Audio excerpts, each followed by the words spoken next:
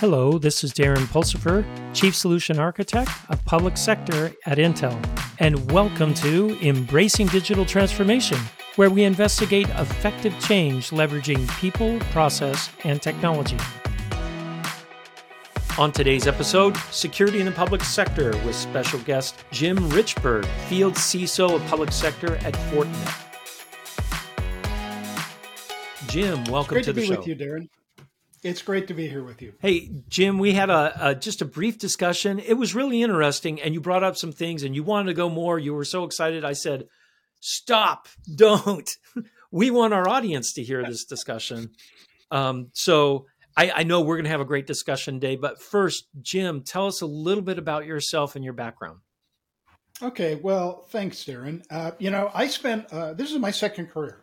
And I spent my first career in the other, older Intel community, not the people who use Intel products, but the U.S. intelligence community. I spent 20 years at one of the three-letter agencies, and then I was the National Intelligence Manager for Cyber for the Director of National Intelligence. So I've seen cyber, from both sides, played offense, played defense, helped build cyber threat intelligence, ran whole of nation cyber programs under two presidents. So I retired from government. I went to Fortinet, one of the biggest cybersecurity companies in the ecosystem, because it does a lot of work with government, and I understand government. And I was always good at being able to not only answer the immediate question somebody had, but put it in a bigger picture and say, okay, this is a symptom of a broader problem.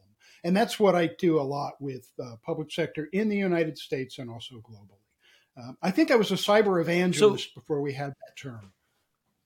But before they were there, it sounds like it. So you've got a large experience in cybersecurity and public sector.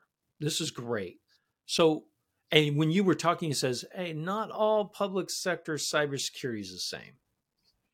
So, well, because not all the public sector. Can you elaborate on what that? Yeah, let's stick to the U.S. just for a minute. Federal, state, and local are all different. They're different in terms of resources. They're different in terms of mission. They're different in terms of the cybersecurity challenges that they face. And, let's look at who do you interact with as a citizen in the U.S. You interact with your local government. You do a little bit less with state services. When you go to get your driver's license, but hey, we've been able to virtualize that. And you do less direct interaction with the federal government. So as we've talked about digital transformation, it's been local government, the people who arguably are the least resourced, certainly in terms of human experts, who've had to figure out how to do robotic process automation. You and I were talking about, chat AI and things that allow you to really use AI-driven automation. It's been more a back office issue for state and certainly federal government than it has been for local government. So the paradox has been the people you interact with the most are arguably the least well-positioned to compete with the private sector in terms of offering those services and, to our conversation, securing them. That's really interesting when you think about it, right? Because the things that you said, the things that are most important to us in our day-to-day lives are the least funded as far as cybersecurity protection and things like that. I mean, one of the, and again, I won't say all of the challenges are unique for each. There are some common ones. And one of them, frankly, is you and I come from companies that are well-resourced and can hire the best and the brightest people, including from government. So government always is going to have a skills and workforce gap, especially acute in an area like cybersecurity. They're people, they get to a point in their career, they have families and whatever, that sometimes the lure of public service gets outweighed by the fact that they can come work on innovative things for the private sector in cybersecurity. So government is never going to hire its way to cybersecurity nirvana. They're always going to have to find smart ways to do it. Or I come from the intelligence community. They were always the farm team in one sense. You had people who came on because we had a unique mission. It was challenging. It was stimulating. It was rewarding. But for a lot of people, when they got to a certain point in even fairly early in their career and they discovered a bureaucracy and somebody would come and say, hey, you can come earn multiples as much in the private sector. Yeah. Come work for me. That's a gap that's a challenge that's going to transcend state, local, and federal. But the feds are better resourced at this than certainly local government. Well, and that's what I was going to ask. I mean, the feds, they work on some pretty fun projects, right? So if you're a real techno guy, you're going to go work for the feds instead of Folsom, the city of Folsom, where I live. Yeah, and again, I come out of the intelligence community. They were doing Mission Impossible stuff. That is cool to work on. They're doing stuff, maybe relying on the expertise your company and my company have, but they are doing stuff that is Mission Impossible in some cases, and that's fun to do. And some people, I'm case in point. I stayed for 30 plus years doing that. Feeling like I was making a difference, but not everybody. I mean, frankly, I think even a minority of people who come into government are going to stick for a career. And government, frankly, is starting to recognize that. So they're beginning to think about how do you bring people in who are mid-career, who come from the cybersecurity industry on the outside. We talk about, and I'm hoping we cover in the course of this conversation, the need for trust and the need for partnership, because neither the public nor the private sector can do everything on its own. And I certainly saw this in government when there would be a breach or an incident from the private sector. We could talk until we were blue in the face about, at that point, talk to DHS or talk to the FBI. The reality is somebody in the breached company was going to call whoever they knew in government, whether it was somebody at that agency, whether it was somebody at Marine Fish and Mammals. You're going to phone a friend. And how do you become friends? Yeah, some of it's social. Some of it is trust you built up by working together. So the kind of being able to rotate people back and forth, work in adjacent cubicles, back when we were all in the office, allowed you to really get to know somebody, to recognize what their interests were and develop that kind of trust that really is instrumental. And I think part of the challenge for government is find smart ways to recognize there are people who may come on and say, I appreciate public service. It's an important calling. I'm willing to come make a contribution for a while. I'm not going to stay for a career, but I really want to give back for a while. And similarly, put people from government out in the private sector. They become more informed in private sector so they can learn. On the other side. Bingo.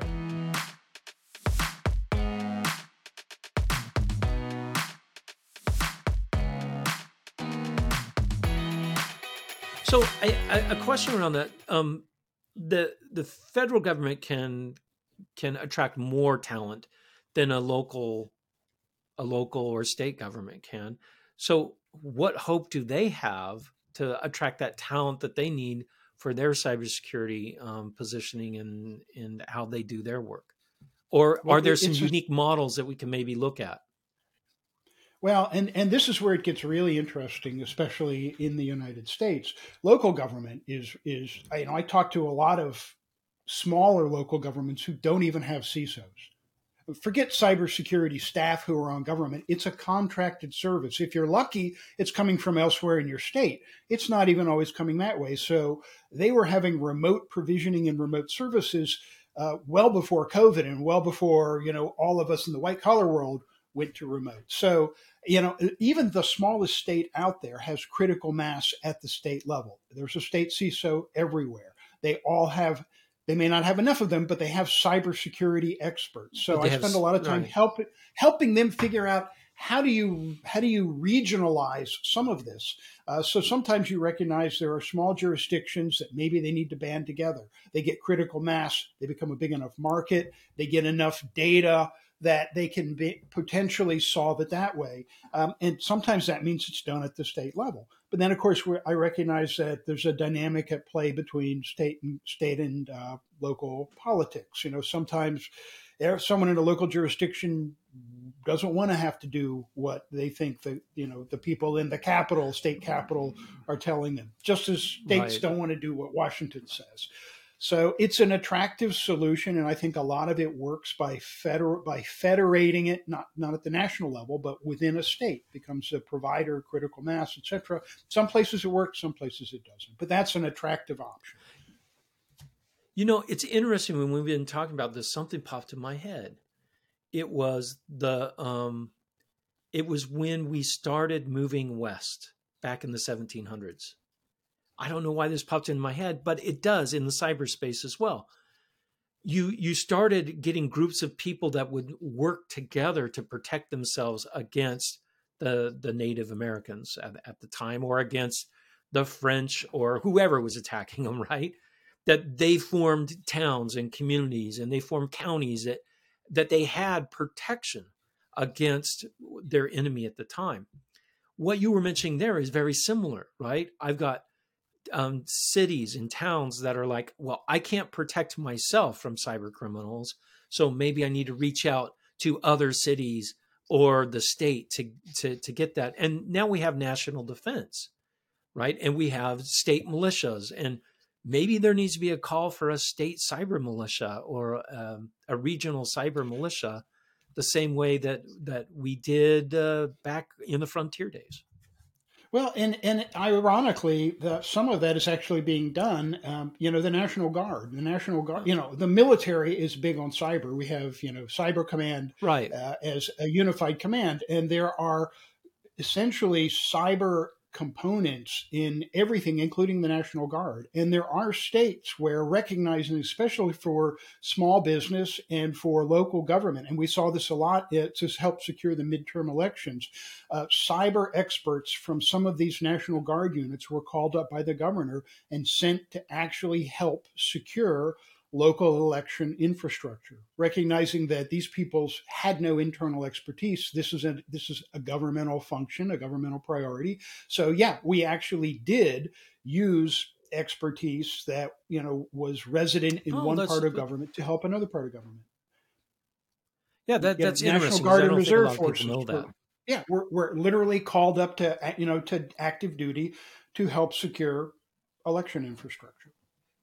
Something a governor could do, because they call out the National something Guard. A governor could do. But what about a more generalized sense? Because when we talked earlier, you said the attacks on local and state government are different than the attacks on federal government for cybersecurity. Yeah, they're very different. Remember, right? we talk about it's those citizen-facing services that you especially have at local government. But the existential problem when you talk to state and local government, you can't get far into a conversation without ransomware coming up. That is top of mind for those people. And I remember the first time I started reading about what is essentially a really tiny town in getting hit with ransomware, and then paying $100,000, and my first question was, where the heck did they come out with that money? Very quickly. Well, it turns out that was insurance. We were talking about collective defense. I mean, at the end of the day, cybersecurity, I both recognize this, is about risk, and it's about managing risk. And one of the classic ways to try to manage risk is through insurance. Transfer the risk to somebody else, and that's one way to deal with ransomware that especially local government has said, I'm going to try to rely on transferring the risk to a third party, an insurer. Now, the interesting thing, Darren, is I've been conflicted about this for a long time about whether that really helps or hurts. Because I was just thinking that myself. Government budgets are public. They're public record. It doesn't take much to go online and look and say, oh, look, here's a payment from this town to Acme Insurance Company, and it's for this amount. Well, you can pretty much guess what their coverage is. You can guess how much their insurance policy is. Yeah. Exactly. So when they get hit for ransomware, it doesn't come in for 1 billion Bitcoins. It comes in for that level. And when you have a ransomware, the insurer comes in and takes over the negotiation and takes over the payment. In one sense, insurance is good because, you put out the standards that, they help to raise the tide of cybersecurity. If you have to do certain things, you get a policy. On the other hand, sometimes I feel like it's a publicized easy button for saying, okay, this is going to be a quick payout. I'm not going to hit these people who I'm going to have to explain how does virtual currency work with and where do you get Bitcoin from. Their negotiator from the insurance company is going to come in, they'll settle the claim. These people work together all the time. The negotiators are going, hi, basically, I dealt with you last week. So insurance can help and insurance can hurt. But for local government in particular, ransomware, I think, has been the top of mind threat. Elevate it to the federal government. We talk about advanced persistent threats. Those threat actors who have got sophisticated capabilities tend to be very clandestine. They often do, to use the aviator's term, go low and slow. They're willing to get into a network, progressively over time, and they're trying to steal intellectual property or national security secrets. And usually, advanced persistent threat is a euphemism for nation state. So when you're the federal government, you are disproportionately worried about being targeted by other nation states. Less so at state and local government. Now, you may have, a country like Russia where their doctrine is you go for the soft underbelly, you distract your adversary. So, especially with what happened in Ukraine, I've heard an uptick in state and local government saying, oh my gosh, am I maybe in the crosshairs for something happening around the world? Or, remember the NotPetya botched ransomware, which is really destructive malware, in 2017 that was launched into Ukraine, but very quickly spread globally. These people say, am I, at a minimum, at risk of being collateral damage for a cyber conflict being waged on the other side of the world?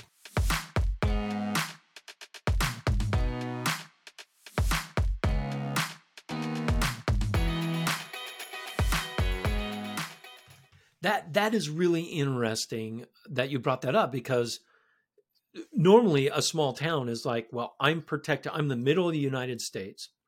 I'm not going to be in a war, right? Because I'm safe and protected. But now, because of the internet and because of virtualization, everything's a digital economy, I can now be attacked from Ukraine or Russia or China or North Korea or who knows, or some script kiddie high school student somewhere. I can now be attacked from anywhere in the world. That's kind of worrisome, isn't it? Well, and Darren, sometimes it's on purpose, and sometimes it's not even intentional. I remember about 10 years ago when we saw one of our adversary nation states starting to look at critical infrastructure in the U.S. and starting to scan industrial control system, ICS components. And they were looking for things really in pumping. And they were looking for things in the energy industry. Well, guess what? It turns out that a lot of those same components, programmable logic chips, get used in elevator systems, in buildings. So all of a sudden, real estate across the country starts getting hit by these people, not because a bad guy wanted to seize control of the elevator and never let you get off, but because they were looking through. They literally ended up in places even they didn't intend to be. So part of this is, you need to worry that they may go after you intentionally. I mean, if you are in if you're in a geopolitical confrontation with the U.S. and you can cause bad things to happen, alarming things to happen in the U.S., then you arguably will distract us. Russia has this doctrine of escalate to de-escalate, and that can mean broaden the conflict. So sometimes you worry. Some of these more forward-leaning local government people are saying, you're right. This is the first time that I might actually be targeted, because otherwise I look at it and go, why would they come after my water? Why do I care? Why do I care? I'm just a small municipality or whatever. Yeah. But certainly with NotPetya and the fact that it spread globally rapidly and it was destructive has made some of them say, look, to your point, we're all interconnected. This is globalized services. And we certainly saw with something like SolarWinds that everybody's using the same things and inherits common vulnerabilities they may not recognize they have. So it's especially scary for local government. But then put yourself in the shoes of, a federal CISO. They know these people are coming after them. And a lot of them also move large amounts of money, so they need to worry about the criminals coming after them as well. So they get, if you will, the worst of both worlds. Right. But on the other hand, they're better resourced. No, exactly. Yeah. They are, and they know the space really well.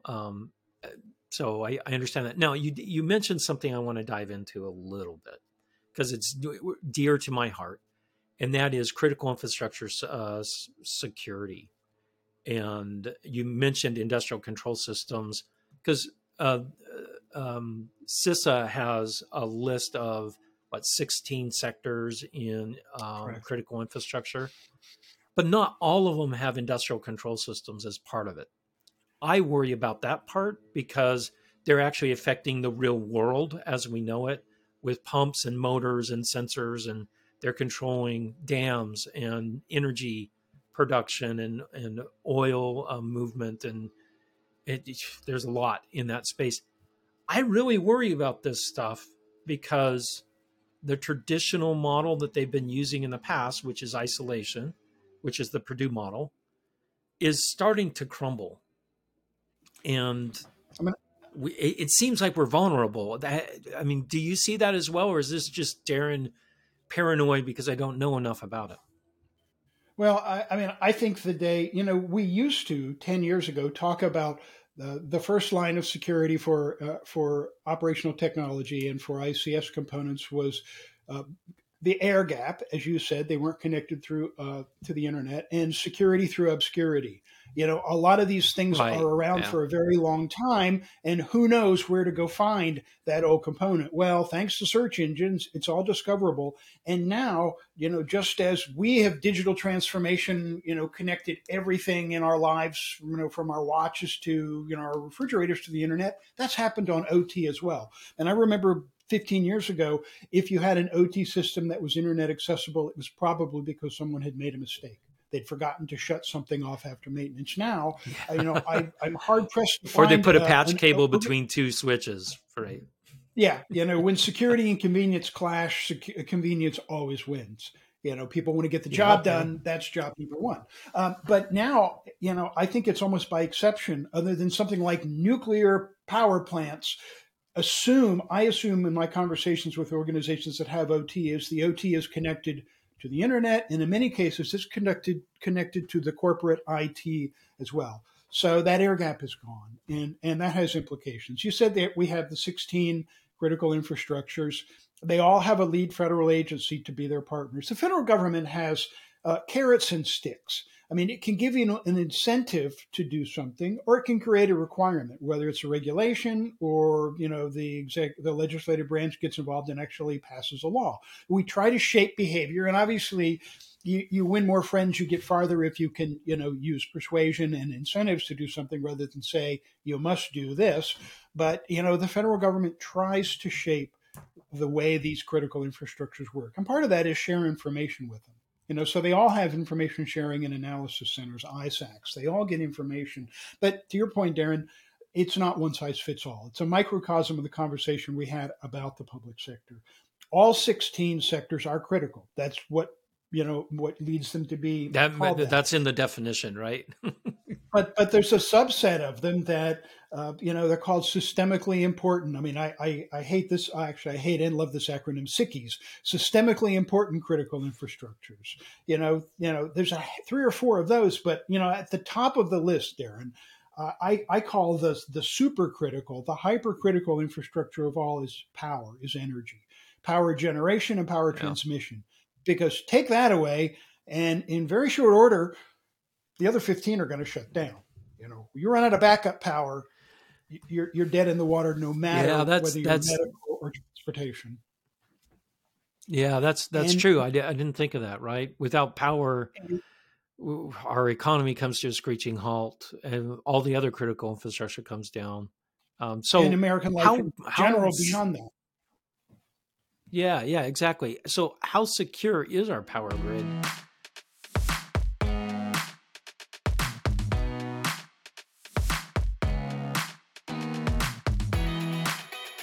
It's a good news, bad news story, Darren. It is a highly diversified vertical sector. You've got 4 or 5 big power companies at the top that are really capable. And then on the other hand, you have small rural electrical cooperatives that, it's 25 to 50 people providing power for a couple of counties. They don't even have a full-time IT person, much less a security expert. Now, there's fairly much resilience built into the grid. Mother Nature stress tests it for us all the time. We've got the 3 big interconnects in the electrical grid, but they're used to dealing with things that cause problems. So you can lose a certain number of players and the resilience will kick in. The problem is, law of cascading failures. When something goes down, it puts more pressure on the other things. You lose enough of them and it becomes something that causes a bigger problem. And again, it's something where there's an issue of power generation, and then there's an issue of power transmission. They're related, but they're separate problems. And we've seen, even on the physical side, when we've had people running around shooting up power substations for electricity, it turns out we don't have it's not like you can go down to Home Depot and get new generators and new, this is stuff or insulators or whatever they've destroyed. Bingo. Yeah. We don't keep a lot of that stuff. It's just in time, so there is some fragility. There's some resilience as well, but the big players, I think, are in relatively good position in terms of their security and their maturity. It's the small guys you got to worry about. You can lose a certain number of them without reaching critical mass, but you never know. Remember some power outages that one that turned out to be a squirrel chewed on a line, and it led to this cascading failure here in the Northeast 15 years ago.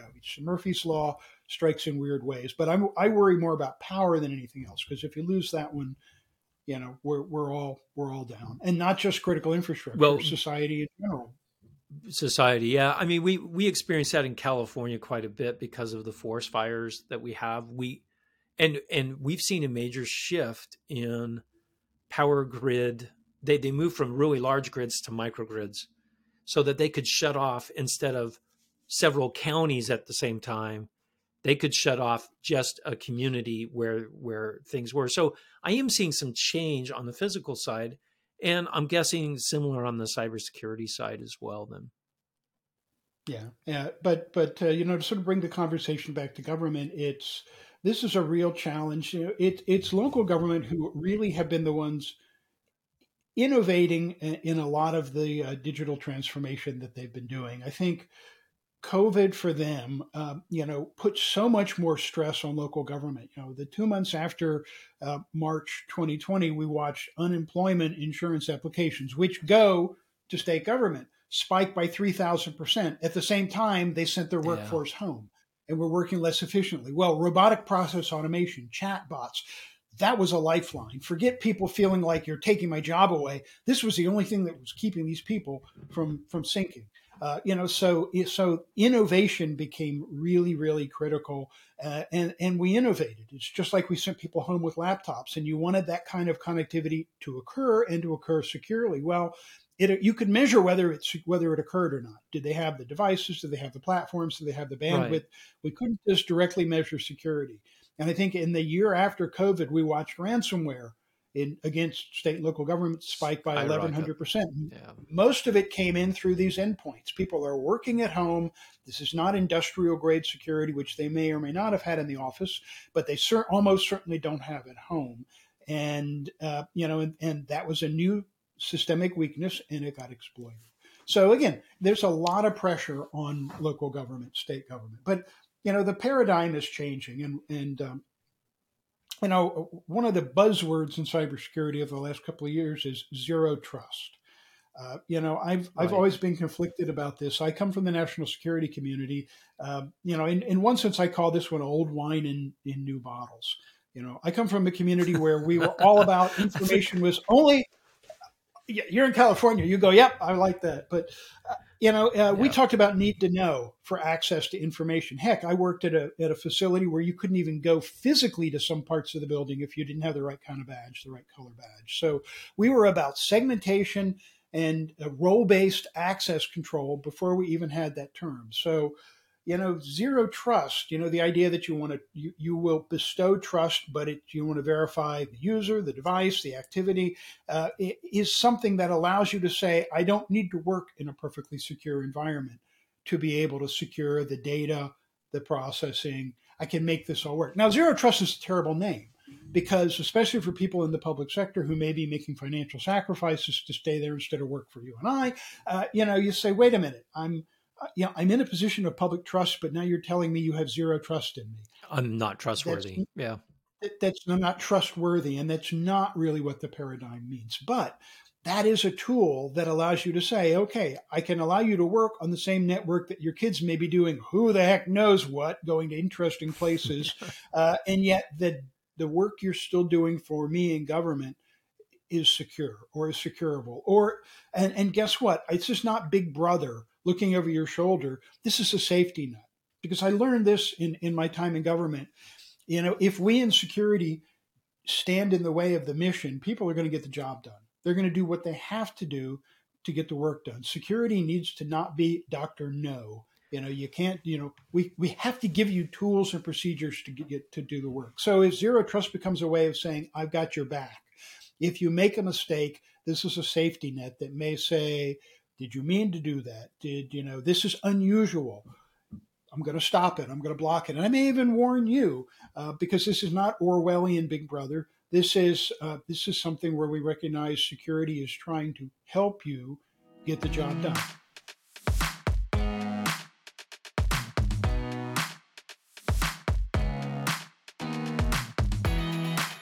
Well, I like what you said about zero trust, because I felt the same way around it. It's a philosophy, not an architecture. And what I saw was we're bundling things we've already said were best practices in the cybersecurity realm with a couple small changes, like temporal access. I only have access or authentication for a period of time, where before we always said, "Oh, you got access forever."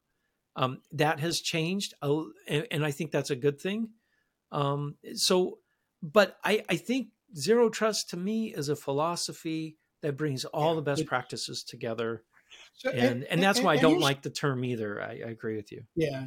But here's the interesting thing. It came from government. It came from the federal government. They created this, before we called it zero trust, we were operating that way. We had need to know. We had segmentation of data before segmentation was even a thing for the private sector. They had flat networks.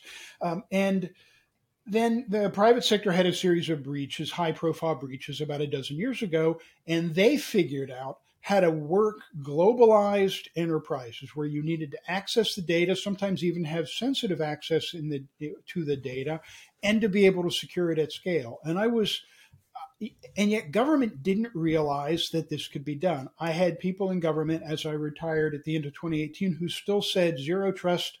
The only way to do zero trust is to air gap and then to watch your network from within. And I said, no, we've learned how to do this now that I'm in the private sector. I see this. Well, it took the executive order that President Biden signed in 2021, where the federal government said, we're going to move to zero trust. We're going to move there very quickly, for government to then look to the private sector for the solutions. And federal government has tended to be good at generating the intellectual construct for things. So in the NIST cybersecurity framework, which I helped build the first one, in 2014, was intended as a model for risk management in the federal government, and it took on a life in the private sector and arguably became an international standard. So the government tends to be good at framing a problem in a technology and vendor neutral fashion that people on the outside go, yeah, that works for me too. So in the case of zero trust, the government put together a strategy, multiple strategies. They put together a maturity model. They put together, a list of a way to do it that the people in the private sector said, oh,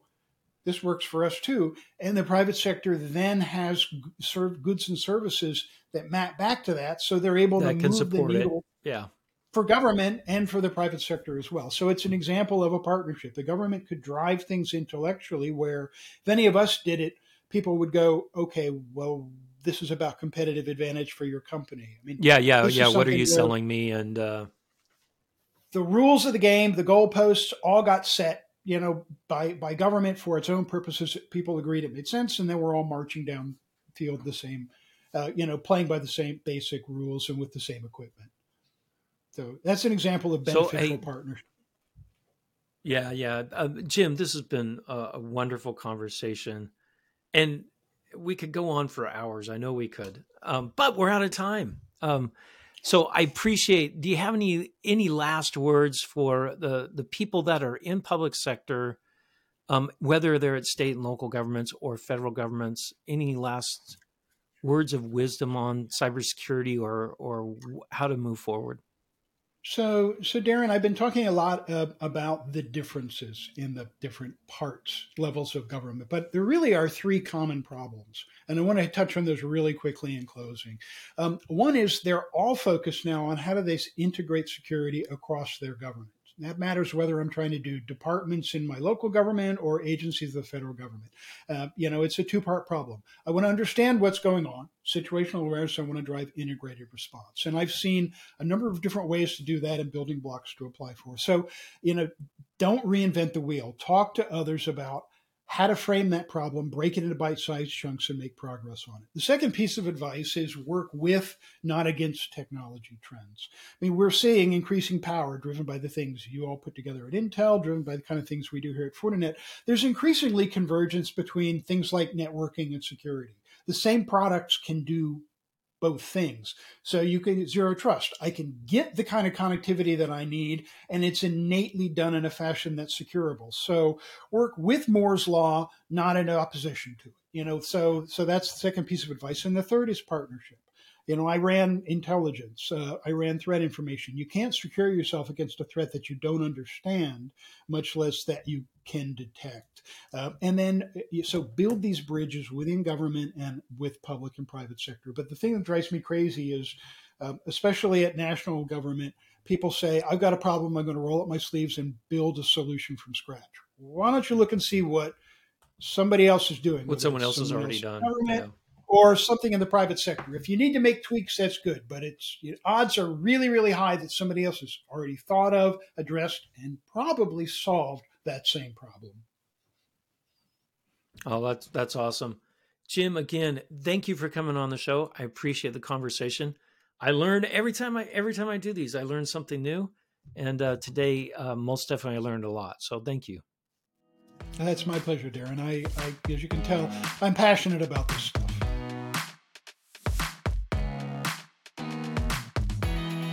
Thank you for listening to Embracing Digital Transformation today. If you enjoyed our podcast, give it 5 stars on your favorite podcasting site or YouTube channel. You can find out more information about Embracing Digital Transformation at embracingdigital.org. Until next time, go out and do something wonderful.